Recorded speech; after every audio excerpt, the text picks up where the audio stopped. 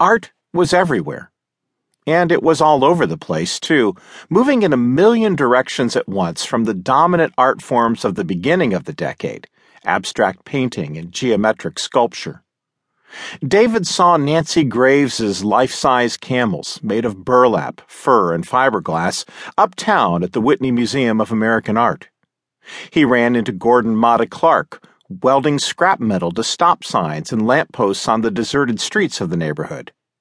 He watched Joseph Beuys perform I Like America and America Likes Me in a shabby upstairs gallery on the corner of Grand and West Broadway. The piece is now a canonical work cited in every recent history of art.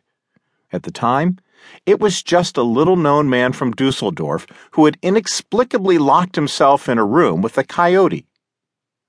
As the gravitational force of the downtown scene drew other interests to Soho, as this neighborhood came to be called, real restaurants and bars replaced the art restaurants and art bars.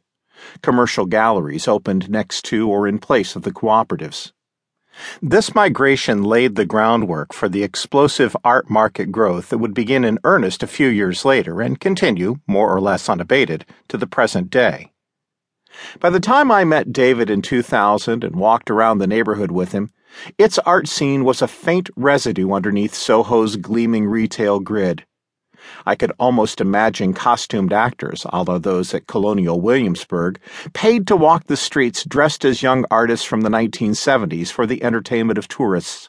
I pictured them climbing up and down the stairs of defurbished lofts, smoking and gesturing wildly, replaying the circumscribed world of art as it existed in New York 30 years ago, a 7-block radius, and a sense that things were just about to start happening. They were. This vision of the art world is completely different from the one I was getting to know in the first years of the new millennium. Processes that began in David's heyday had completely transformed the landscape. While David had come to the city to camp out in a loft, I came to attend graduate school. He was one of my teachers in the MFA program at Columbia University. In a few decades, the idea of being a professional artist had gone from a join-the-circus fantasy to a plausible vocation for scores of young people in America.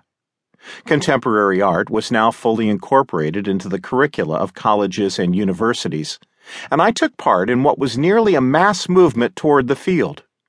More artists now come through art programs in the United States each year than were produced by the city-states of Florence and Venice during the entire 15th century.